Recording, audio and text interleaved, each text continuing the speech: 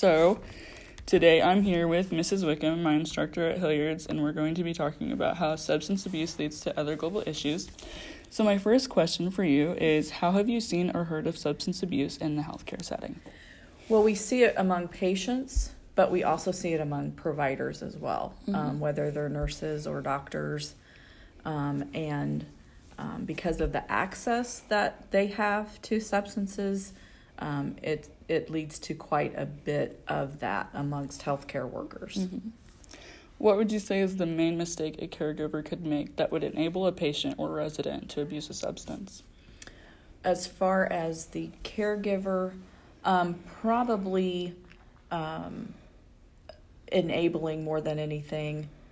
We see a lot of pain medication given, and sometimes it's given before the patient asks for it because the family thinks it's scheduled or they want it to be scheduled, and we're doing it based on pain scales rather than set doses. And I think people don't want to accept that maybe a person is addicted. Right.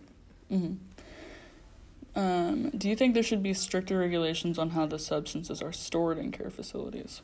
I think they're to me at this point, and my experience with it, it's pretty tough to get to it unless you actually physically break into either a med cart or a med distributing machine, a Pyxis. And my experience is that anytime you're giving a controlled substance, two nurses have to sign off on it and witness it being given. Right. So, but people are dishonest. Yeah. So that's really leads to it more than the processes in place. So that's kind of my perspective. Right. Sometimes when I'm in the recovery room, after the patient has gone, there's still like a little bottle of medication on their desk, and I take it to the biohazard room. But I've noticed, I've always had to ask my tech, like, hey, there's still medicine over there. Like, what do you want me to do with it? And she's always very quick to say, make sure if you see it, ask the nurse if they're done with it, because sometimes there's some left. Yeah, right. And they don't want to waste it, but like they're very good at making sure right. And so and meds shouldn't be left at the bedside ever. Right. If you're giving them as the nurse or med tech, you should give it, watch them take it. If it's an oral medication, make sure they swallow it. And I've even had residents in in my facilities that will cheek a medication and they'll not take it, or they'll save it and then let it until they get a bigger dose and then use it. So you have to be careful about those things. Wow. Okay. So leading into the next few questions, do you personally support the legalization of medical marijuana? Medical marijuana to me is okay as long as we're taking the component that causes hallucinations and the so-called high that people get from using marijuana. It gets a little fuzzy for me when we're talking about like a terminal patient whose life expectancy is very short. Do we let them smoke it? Because, addiction at this point is not an issue. I'm okay with that. But if we're using medications long-term for people who do not have terminal illnesses, as long as we're taking that hallucinogenic and that's the addictive part of it out, the THC, then I'm fine with that. Do you think that the excessive use of marijuana could lead to the temptation to try or abuse a different substance for a better high? Yes. And most people that I know that have had drug addiction problems, and I have family members that have, started by smoking pot and alcohol. And then when that wasn't enough, they moved on. Yeah. And there's a very interesting article in a publication called Imprimis, and I'll try to find a copy of it for you, that the use of marijuana over long periods of time also leads to mental health issues, as far as schizophrenia and other types of issues that nobody really wants to accept or look at. But the research is there and points to that.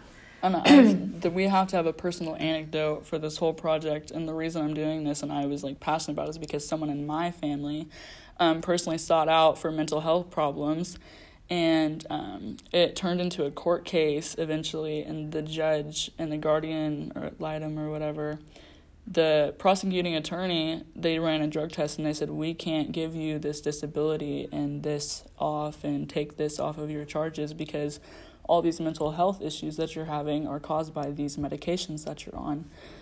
And I thought it was very interesting because, like, whoa, I'm going to have to edit this a lot. I don't know how to edit. But I just thought it was really interesting because they started with medical marijuana, and then they went to Xanax, and then they were mixing them all together, and then they started taking medications for the problems that those complications were causing, and it just became a big mess, and then they became addicted and had to go to a rehab facility. And so I was like, wow, like that happened within a year. Wow. That's to me, that's short term too.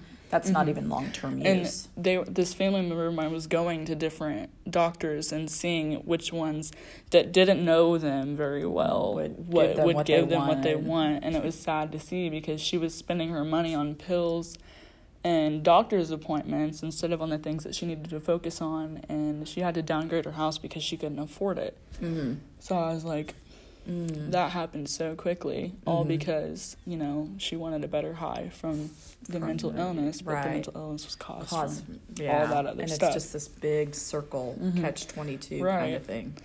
And so that's what I was, like, asking about because, you know, it leads off into all these other things. Yes. Yeah. Do you think it's a good idea to put an age limit on when you can start using medical marijuana?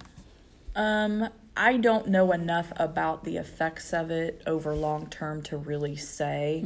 I would imagine that the earlier that somebody is using it, the more effects it's going to have long term because the body is still developing. And so my guess is that would be the case, but I'm not that familiar with that part of it. It hasn't been like accepted for so long, so we don't have that we data. Don't have a lot of data to even look at this point. So. Do you think substance abuse could ever go away completely? Why or why not? I doubt it because people use it for lots of things, and it's also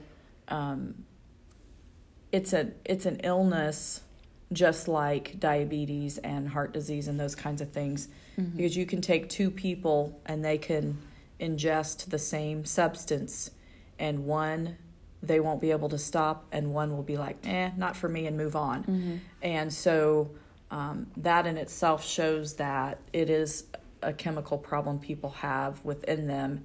And so that's what we need to do, is we need to treat it as such and provide treatment for people with that problem, rather than right now we deal with it in the criminal side and we penalize people for it instead of treating it.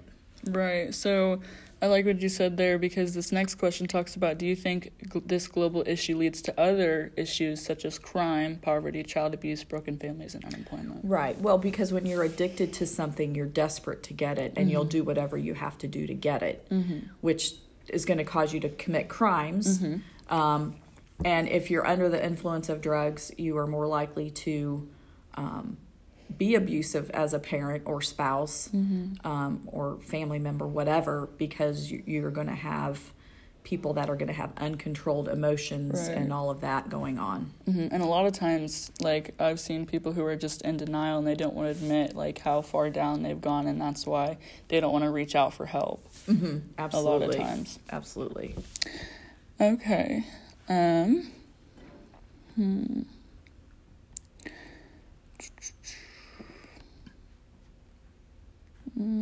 going to get to the most important questions because we're kind of crunched for time. Do you think the quality of life changes after an addict has recovered from addiction? Oh, absolutely. It's going to get better. I've seen it with family members of my own that, you know, everything turns around because now they're able to maintain relationships and maintain jobs. And that goes back to that whole poverty and all of that.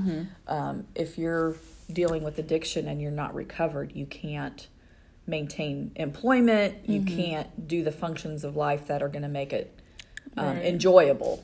So definitely. And at that point, when someone loses their job, it's quite a temptation because you want to make money, but you also want to stay rooted in your addiction. That kind of leads to the whole drug industry. And that is also a huge issue. Do you think this covers you? How have you personally experienced or know of substance abuse impacting families or causing broken homes? Well, I have a nephew, and fortunately he was not married at the time. He was single and fairly young, and so he was able to get into recovery, and he's been recovered like 7 years now.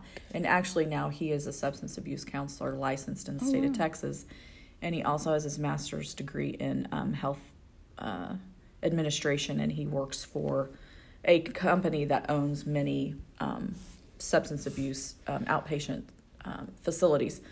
And I've had residents that have used drugs, and it led to schizophrenia and those kinds of things, and they became unable to live independently. And it kind of ostracized them from their families. And so then they don't have that family support anymore, or those relationships kind of go away and disappear. Yeah. So that's very sad to witness. Right. If we were to sort of want to really work together as a nation, or just as the world, if we wanted to come together to take on a lot of these huge substance abuse issues, or even just global issues as a whole, do you think tackling substance abuse first would help kind of break down all the other issues as we go? I think so, because you would diminish the demand for it, and because the drug industry is based on the fact that it's a moneymaker for the people at the top, and so if we can take away the demand for it, it will make it less profitable for those people at the top that are making money by manufacturing, growing, distributing drugs. Yeah. I mean, it's an industry, and it's a way people make money. So as far as, the issue of unemployment, it takes away good jobs, but it also creates jobs in a way that we don't want. Exactly. Okay.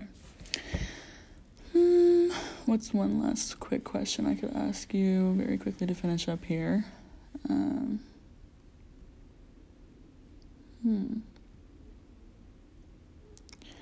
How does substance abuse in a workplace or a company affect the environment? Well, people are unable to do their jobs effectively. Right. I've had people come to my facility to work, and they are under the influence and they can't perform their job. And I've had to have them go do a drug and urine, drop a UA. And so it affects people's ability to do their job when they're there. And then if they're in a long-term addiction situation, sometimes they're hungover, so to speak, and they can't make it to work. And then they need money to buy drugs, so they're, they want to work, but then they can't perform their job duties. And it's just a vicious cycle. Right. And then eventually they lose their job because they can't maintain performance. And I know when we think substance abuse, alcohol is not like the biggest thing that we think about, but when you really think about it, you don't hear about people getting in a car crash and killing a family of 4 when they're high. But, that's a very common thing to hear when someone's under the influence of alcoholic substances. So as far as like a policy thesis or a claim of policy, I was talking about how I think we should maybe lower or raise the drinking age because we're not mentally fully developed until we're 25. What would you say to that idea? I like it because it's true. It is going to affect your development, especially if you're using on a regular basis, whatever that substance is, and that includes alcohol. And probably the thing with alcohol is that it's legal. Right. So it's very accessible. So I think we have more of an alcohol problem than people realize. And the other thing that came to my mind when you talked about the car crash, when we can tell when someone's under the influence of alcohol, because we can do the breathalyzer test and we can measure it. But when someone's high, whether it's pot, cocaine, whatever, we can test their blood, but they're going to have that in their blood when they're not high. Right. So how do we measure if they're high or not when an incident when an incident happens? We have to go based on subjective information, what I see, but it's what I see. I can't objectively measure how high somebody is. Now, I can say they were so stoned they couldn't even hold their head up, but I can't write a number down that says, okay, if you're this number, you're not high, but if you're this number, you are. Right. And that's a real problem I see with drug and the whole legal issues with it. And putting that into perspective, I mean, when we're prescribing someone something, depending on their body weight and their tolerance, how do we know how much to give them that's a safe amount? Yeah.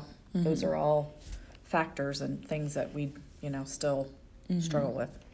Well, that's probably all we're going to have time for this morning, but thank you for your time and your perspective from the healthcare. Welcome. You are so welcome. Thank you.